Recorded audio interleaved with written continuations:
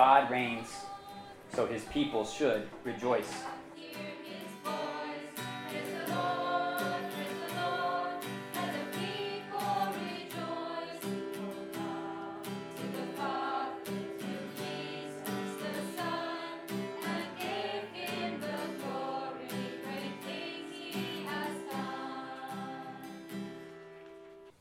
Today and to get to preach Psalm 97. It's such a wonderful opportunity.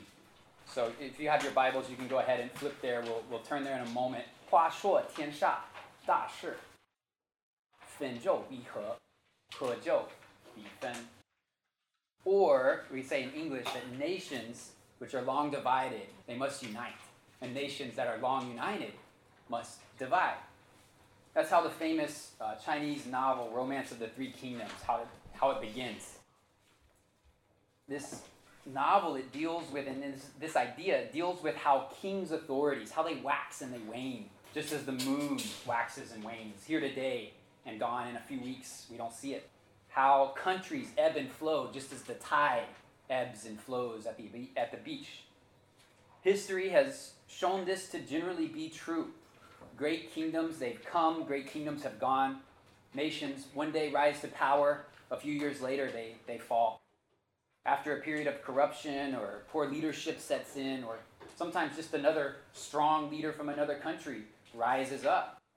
And this strong country is no longer so strong anymore. It's been humbled, it's been split up even at times. It's true of every kingdom all over the world throughout all of history. Every one that is except for one kingdom, except for God's kingdom.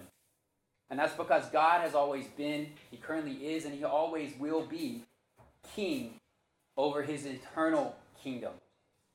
And as we look at Psalm 97, we'll see that God reminds his people that he reigns as king over all, and that he always will eternally reign as king over all.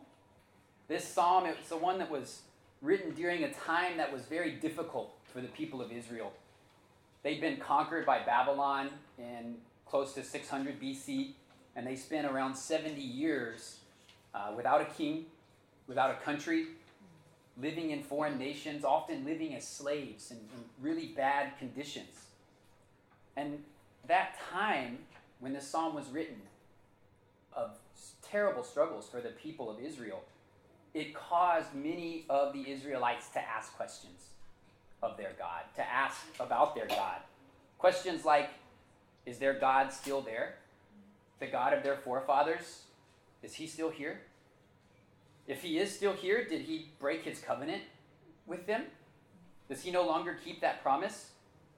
You see, God had promised Israel that Israel would be his treasured possession, that he would make them a kingdom of priests and a holy nation. But their current situation in exile, it made it seem like these things weren't true, like God wasn't able or wasn't making them happen. They had heard stories of their ancestors being led out of slavery in Egypt by God. They had heard stories that he led them into the promised land and did many miraculous things to make them his people, to clearly show his power to the world and to all around. However, at this time, as Israel is exiled in Babylon, the temple had been destroyed. The temple in Jerusalem was no more.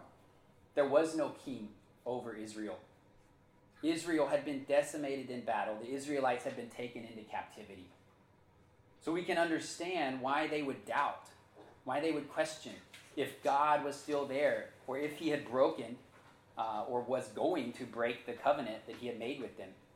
It's reasonable for them to wonder, if this God who was great and was mighty, has he lost his place as king of all? Is he no longer king in this way? Maybe there had been some greater God, some greater power who came along. Maybe even one of the pagan gods of the Babylonian people who they were surrounded by. Maybe that was the new king over all things. Maybe they had overthrown God.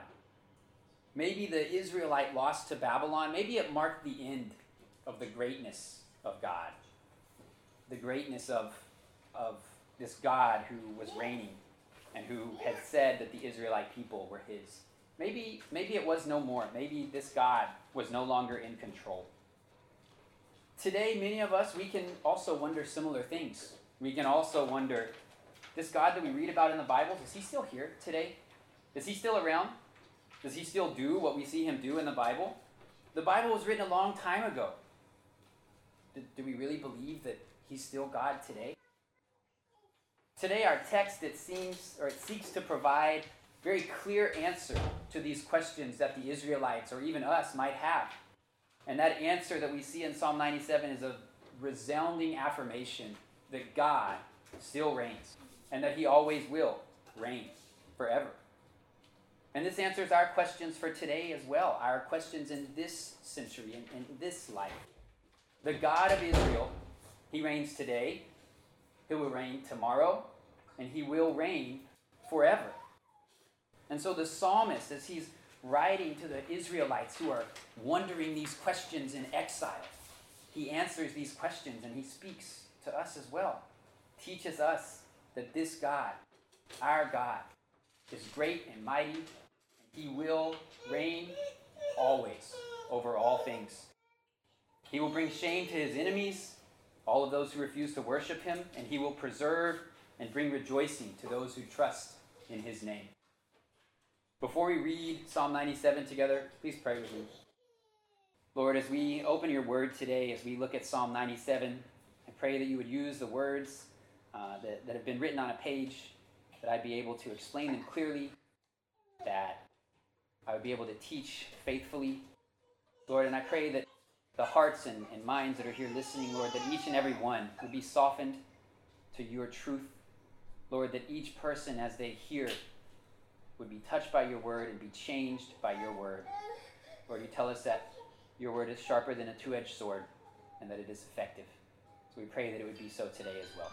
In Christ's name we pray. Amen. Well, if you have your Bibles and you flip there, or if you're on your phone or something like that, you can open to Psalm 97. The Lord reigns. Let the earth rejoice.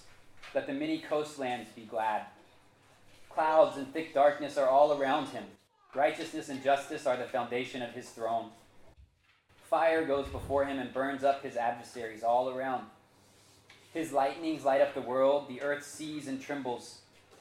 The mountains melt like wax before the Lord of all the earth. The heavens proclaim his righteousness, and all the peoples see his glory. All worshippers of images are put to shame, who make their boasts in worthless idols. Worship him, all you gods. Zion hears and is glad, and the daughters of Judah rejoice because of your judgments, O Lord. For you, O Lord, are most high over all the earth. You are exalted far above all gods. O you who love the Lord, hate evil. He preserves the lives of his saints. He delivers them from the hand of the wicked. Light is sown for the righteous, and joy for the upright in heart. Rejoice in the Lord, O you righteous, and give thanks to his holy name. Well, the main idea of this psalm is that God reigns, so his people should rejoice. And we'll look at this in 4 points today. The first one, from verses 1 through 6, that God's reign is revealed. God's reign is revealed. The second point in verse 7, eternal shame awaits those who ignore God's reign. Eternal shame awaits those who ignore God's reign.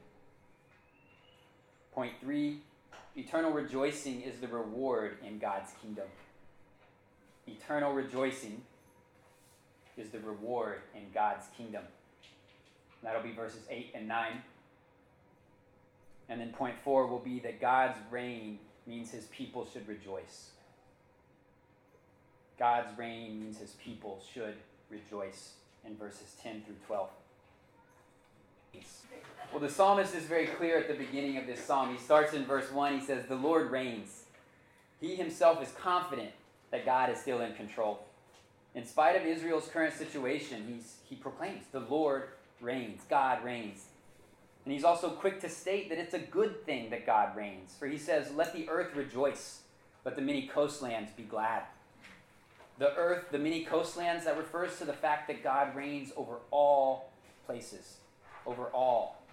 He's not only in control of one or two places, but everything. the whole earth.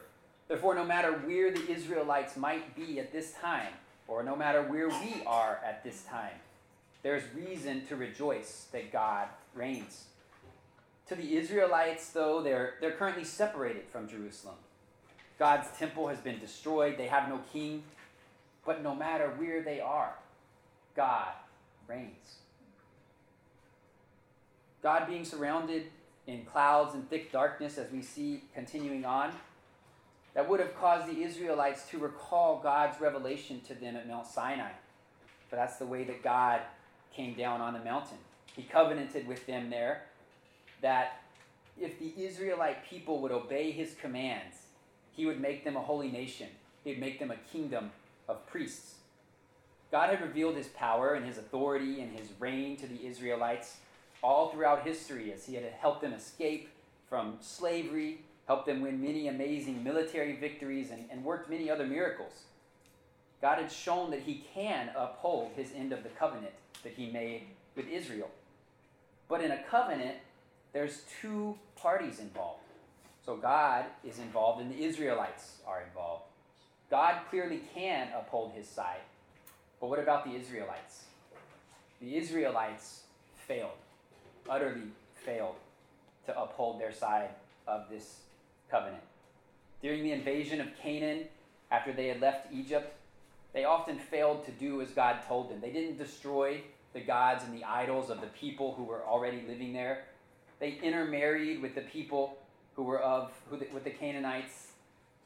And ultimately, this behavior, not destroying the idols, intermarrying with the locals, it ultimately led to many of the Israelites turning away from God, forsaking him, worshiping other false gods who were the gods of these people who they didn't destroy.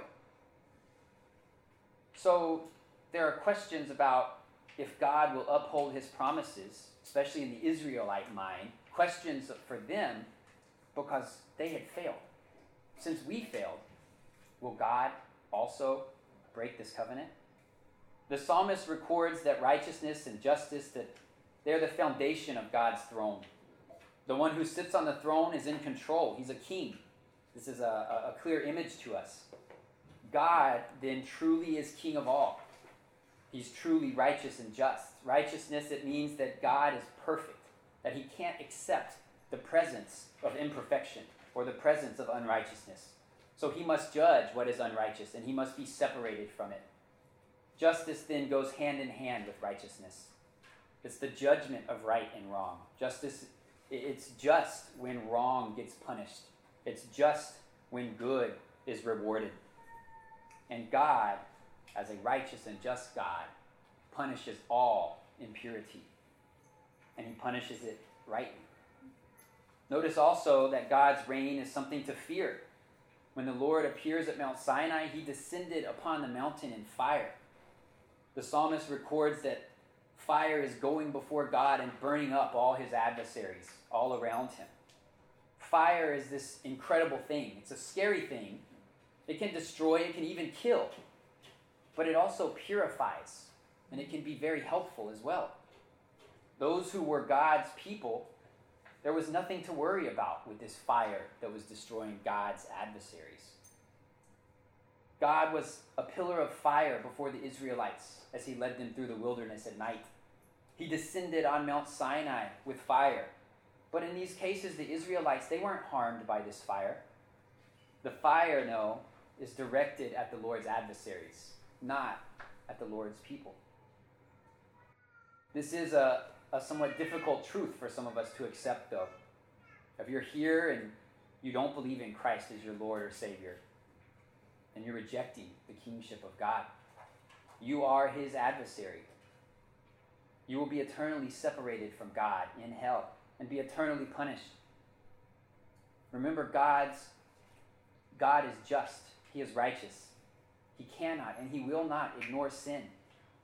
Without faith in Christ, sin must be paid for. Your sin through your own death and your own eternal separation from God. That's true for all who don't recognize and trust who God is. It's a difficult truth, especially as many of us have family and friends If it's not ourselves, we have family and friends who fit into this category. Sin is a serious thing. Being labeled, being God's adversary, is a serious thing. It has eternal consequences. And in verse 4, the psalmist, he continues, he says that God's lightings, they're lighting up the world. Light in the Bible, it's almost always a symbol for people understanding who God is, understanding about him. Here, this imagery that lightings are lighting up the world, it's an image of God's power. In the power of an amazing event like lightning, God's lightning bolt, we see God's power. As light pierces into the darkness, everything is revealed. God's power is the same way. It's all encompassing. As he reveals his power, it causes the earth, meaning all the earth, as we see here, to tremble because of his great power. His power is great, and us as humans, all we can do is tremble at his power. Verse 5 then explains that even nature can be moved by God as he reigns over it. This phrase is also used in Judges, as Deborah and Barak, they praise God for the way in which he delivered the Israelites from slavery. Also, it's used in Nahum as God's coming wrath against Nineveh is prophesied. In both instances, we see mountains are described as shaking or melting before God in the same way that the psalmist explains it.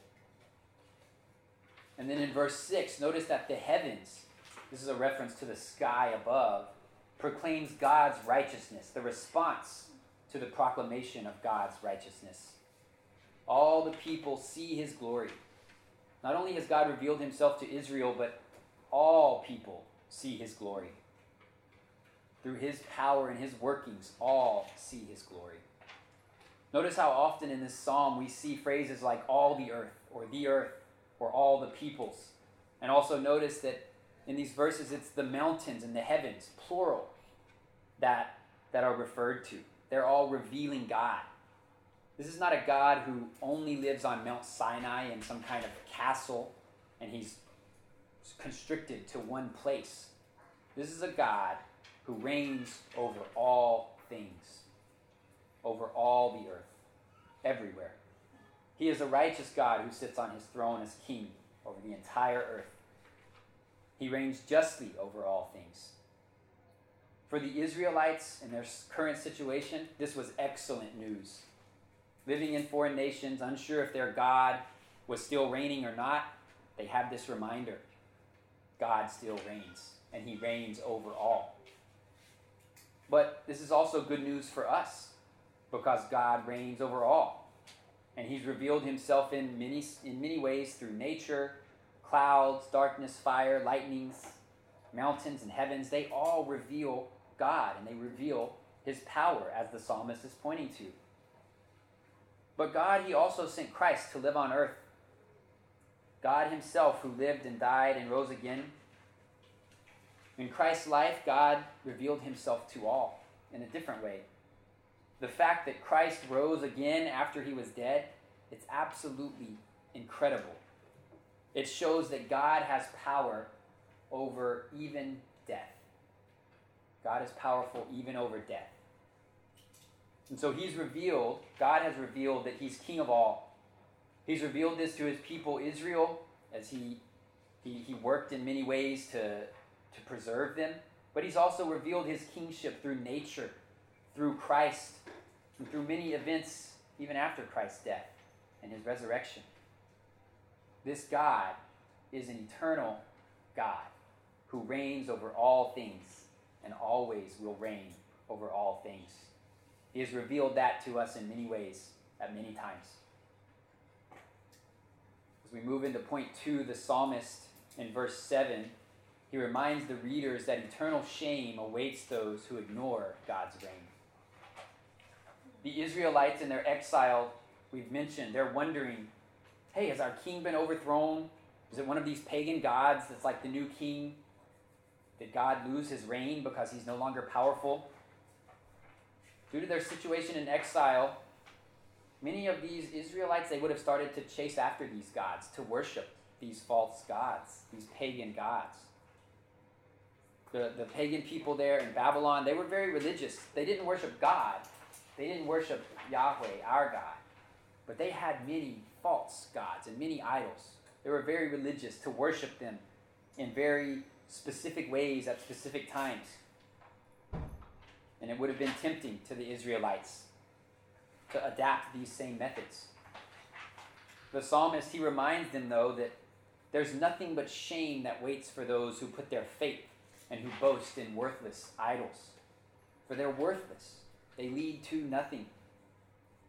The idols referencing, they were gods that were made out of wood or made out of gold or other substances that can be found here on earth. People would one day, they might reflect on some kind of element of nature and how important it was to their lives. Maybe like cows, because cows provided food and milk and kept them alive in some ways by their sustenance. And then these people, they would use whatever skill they had in metal or woodworking to make something that resembled a cow. And then they would worship this thing that resembled a cow. However, this cow could be burned up. It could be crushed quickly because it was nothing more than wood or metal that it was made of. It's a fake God, not mighty, not great. It had not created anything. Worship of something like this leads to nothing but shame, as the psalmist reminds. Imagine in 1 Kings being one of the 450 priests who were calling out all day long to Baal, to this false god, even cutting themselves, trying to get this god to burn up their sacrifice. Only to find out that after all this effort, after trying so hard, even cutting themselves and bleeding, for Elijah, a prophet of the true God, to have his prayer answered and his sacrifice to be burned up to the point that there was nothing left. That's pretty shameful for the people who were calling out to Baal. Or what about the men who had to physically use their own strength to help their god, Dagon, who had fallen down in worship to the one true God, only to the next morning awake and find out that this false god had fallen down again in worship to the true God. But shame, it's more than just emotions that one feels when they do something stupid. It's that, but it's more than that. In a spiritual sense, shame, it's an eternal separation from the Lord. To get eternity wrong, truths about eternity wrong, that's shameful. Because eternal death, it leads to eternal separation from God. And it's caused by a rejection of this King of all things, who reigns eternally. If we reject to honor God as King of our lives, as the King of all things, by putting other things before him, by putting our work or our relationships or anything of this world above God, that's shameful. The judgment that we should be concerned with is the judgment not of our boss or of our friends because of our paycheck. Rather, the judgment we need to be concerned with is the judgment of God, who sits on his throne. His judgment is eternal. But thankfully, his judgment is also just and it's righteous. And it's not concerned with worldly success. Romans 1 and 2, they show that each one of us is guilty of rejecting God as our King. God's eternal power and divine nature, they've been clearly perceived, yet we have at times not honored God as God. We have at times not given thanks to him. We have worshipped the creature instead of the Creator. For myself, this is a challenging thing as I was preparing for the sermon to think about. To think about how I schedule my days. Sometimes I choose an extra 30 minutes of sleep or an hour of work over spending time with God. In those instances, I've chosen sleep or work as an idol in my life, as more important than spending time with God, who deserves my worship and my praise. I would imagine all of us sitting here, all of us sitting here are guilty of similar things in similar ways. When the Lord reveals some sin like this to us, what should we do? When you realize that you've been guilty of committing idol worship, what should you do? For it's a shameful thing. It's a rejection of the true God.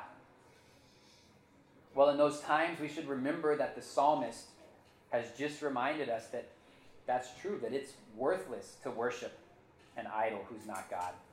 It leads to shame to reject God as king. And so in times that you recognize this sin, the first thing you should do is confess it. Put yourself at the mercy of the just king.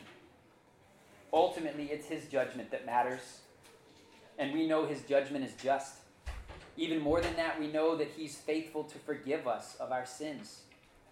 1 John 1, 9 and 10 says that if we confess our sins, he's faithful and just to forgive us and to cleanse us from all unrighteousness.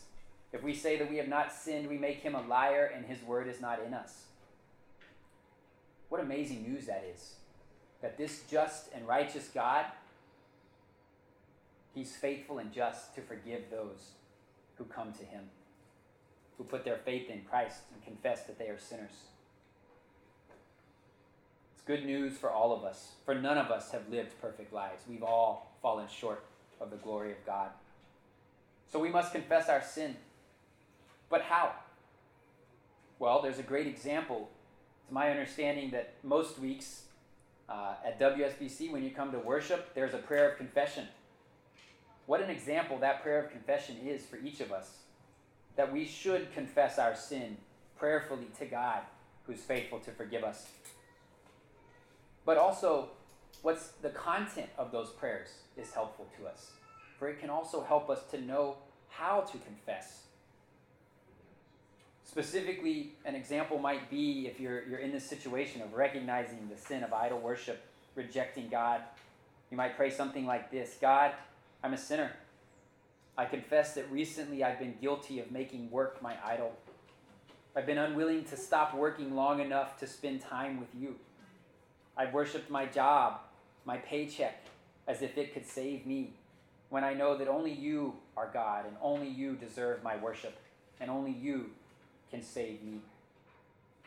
And then you can ask that this all-powerful King, that through his Holy Spirit, that he would grow you in righteousness, that he would help you to put off this sin, to put it off as part of your old self, and to instead help you put on your new self in the righteousness of Christ. That you would henceforth recognize that God is king over every part of your life, and that you might continue your prayer in this way. God, through the work of your Spirit, would you help me to grow, that I might continue to see you more and more as the God of all my life? Would you cause me no longer to chase after the foolishness or the foolish things of this world as if they could save my life? And instead, would you cause me to desire to love you more? And after you've said this prayer, through God's strength, work to remove that idol from your life in whatever way might be necessary. Well, after pointing out the shame of those who worship other gods, the psalmist speaks about eternal rejoicing. That is the reward for those who are in God's kingdom. In verses 8 and 9, he says that Zion is glad in hearing. Glad in hearing that the heavens are proclaiming from verse 6 that the Lord reigns. They hear this. Zion hears this, and it is glad. The daughters of Judah, the psalmist says, rejoice because of God's judgments. His judgments are just and righteous, so they have reason to rejoice. Zion and the daughters of Judah, they're references to Israel as a whole nation. So God's judgments then clearly are good news for Israel. Israel should hear of God's judgment, and they should be glad. Though they have failed, God will not fail in his covenant. And those who are part of Israel, they will continue and will enjoy his judgments. But none of us, I'm pretty certain, are Jewish. So what does that mean for us? We have no claim to the promises of Israel as an earthly nation. So how should we read these verses today? Are they just words on a page that mean nothing? Well, the answer to that is no. They're good news for us as well. This word Zion, it's used also to reference the coming kingdom of God, the new Jerusalem. After Christ returns, the earth passes away, and there will be a new world, a new Jerusalem, a new city. It's God's city. God's eternal kingdom with no suffering, no pain, and eternal rest. All of those who are part of this kingdom, they will no longer be oppressed by worldly kings or worldly suffering like we are today. Zion then is pointing to the world after the second coming of Christ, after God's judgment. That's amazing news for you and for I today. No one has ever been able to uphold the covenant with God. No one has ever lived perfectly and earned God's blessing. No one it is except for Jesus. However, not only did he live perfectly then and uphold this covenant with the Lord, but even in his perfection, which should have been eternal life, he died. He willingly died. He died the death that each sinner deserved. And after that, he rose again 3 days later, in doing so, defeating death. And through the shedding of his perfect blood, he made a way that through faith, anyone can have their sins washed away and can be reconciled to this God who is king over all things, who is just and righteous. We also know that this applies to anyone who believes because of what Paul teaches us about Jews and Gentiles in Ephesians. Paul says, "But now in Christ Jesus, you who once were far off, you have been brought near by the blood of Christ.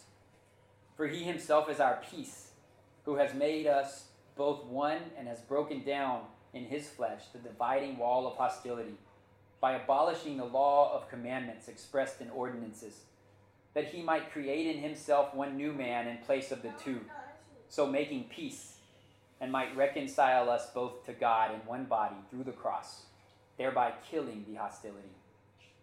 Christ himself, he showed through defeating death that he is king over all.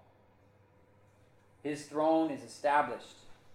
It's truly over everything. As verse 9 says, "You, O Lord, are most high over all the earth. You are exalted far above all gods." He is the King of kings and Lord of lords.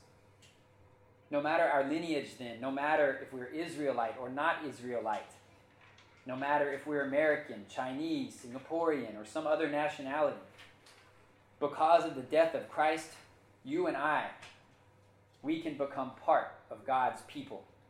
We can be adopted as his sons and daughters. And that makes his judgment good news for you and I as well. Because those who have faith in Christ, they will be judged among the righteous because of Christ's righteousness. After reminding the Israelites and reminding us of God's being king over his eternal kingdom, the psalmist turns to remind us of the appropriate response to God's being king. It brings us to our fourth point. In verse 10, he calls those who love the Lord, the psalmist does, calls those who love the Lord to hate evil. This command is repeated in other places in Scripture. Proverbs 8:13 tells us that the fear of the Lord is hatred of evil. Could be restated to say it's wise to hate evil. Amos, in his prophecy to Israel, he calls God's people to hate evil and love good and establish justice in the gate. And Paul, in the New Testament, his letter to the Romans, he says, "Let love be genuine. Abhor or hate what is evil. Hold fast to what is good." God is righteous and he's just. He hates what is evil. Well, in any kingdom, whether we're talking earthly kingdoms or eternal kingdoms, it's good that a ruler and his people are united in what they want and even in what they hate. Common enemies are a given in a good kingdom, in a united kingdom. When kingdoms have been successful, this has been true. The king and his people, they understand and they desire the same things for their nation. For believers, those who will enter God's eternal kingdom, those who are God's people, this should be true.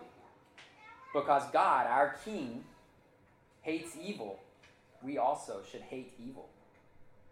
When people have no food because of selfish wars, when crime goes unpunished, when there's corruption in a government, when people are treated unfairly, when women are beaten by men, when unborn babies are killed, when God's name is blasphemed, and many, many more examples that I'm sure each of us could think of. Christians ought to hate things such as these because God does. They are evil. Jesus entered the temple and he found that the house of God had been turned into a place where people were doing crooked business deals. They were cheating each other out of money. He was very upset. Why was he upset? Because this was an evil thing. The difficult thing is, though, that most people today, we can't agree on what is evil and what is good. There's no understanding that all of us agree on.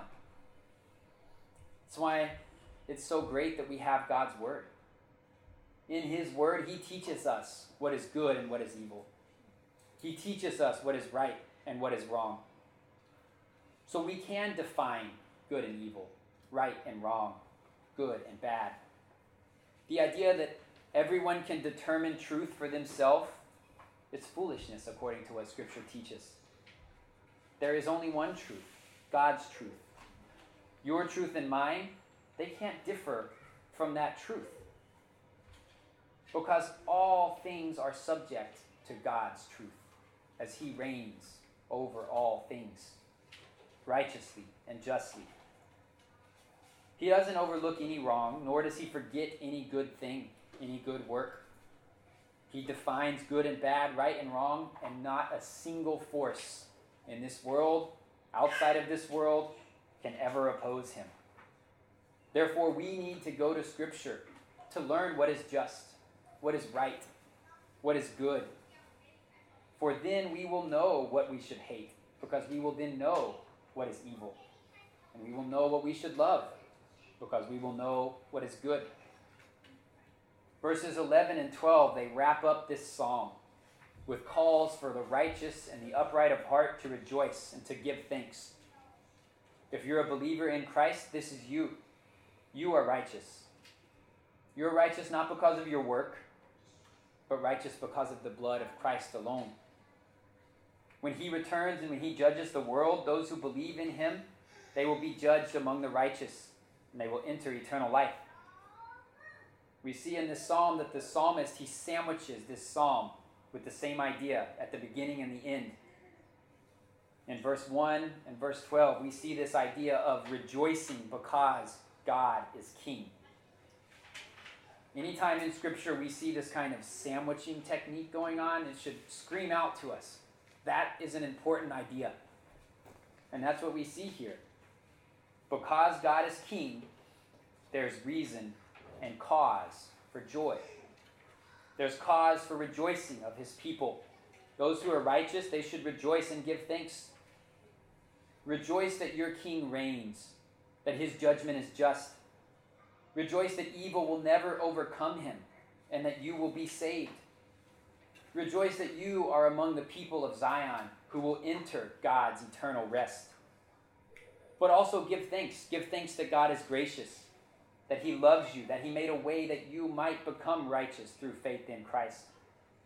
Give thanks that He is a good king. Give thanks that He's holy, that He is above all things. And give thanks in all things. In any kingdom, all things can be traced back to their king. Riches or power, even peace. In one way or another, they can be traced back to being caused by decisions or actions of that king. In God's kingdom, this is also true. And so therefore, in all things, we have reason to give thanks to our King. But how do we do that? How do we rejoice? How do we give thanks? Well, one way we can sing. Most of the songs that you sing on a Sunday morning or a Sunday afternoon, they're songs of praise and rejoicing to this God, to God who's King of all. Take these songs home with you. Use them at home. Sing them throughout the week as a way of continuing to rejoice. Another way you can rejoice is through prayer. At WSBC, when you worship together, it's also my understanding that you have a prayer of praise. Another great opportunity to learn how to praise God in prayer.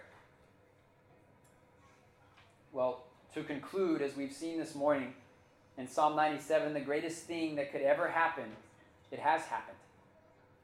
That is that God reigns. That he's a good God who judges justly and righteously, who will preserve his saints and who will deliver the righteous from the hand of the wicked. He will deliver those who were made righteous through the blood of Christ. He will deliver them into eternal peace and rest with him eternally. Now we can be guaranteed of these because we have seen his power and his might as he reigns as king. He certainly will not fail in his work. Therefore, Christian, you have many reasons to give thanks. You have many reasons to rejoice in each moment as we await God's righteousness, as we await his righteous, just, and eternal judgment. And that should bring rejoicing into each of our lives. Pray with me. Lord, we praise you as the one who is king over all things. Lord, you are creator, sustainer, designer. Lord, you cause all things to happen. You are incredible. We praise you as the one who is above all others and who always and eternally will be this God who reigns over all things. Lord, we also thank you that you have loved us, that you have in compassion looked on us and made a way that even in our sin we might come to you and be made a child of God. Lord, we pray that as we go throughout this week, we would often turn to rejoicing in the fact of who you are and the way that you love us. Lord, and we pray that we would constantly turn back to thanks to you who are deserving thanks in all things as you have worked all things. In Christ's name we pray. Amen.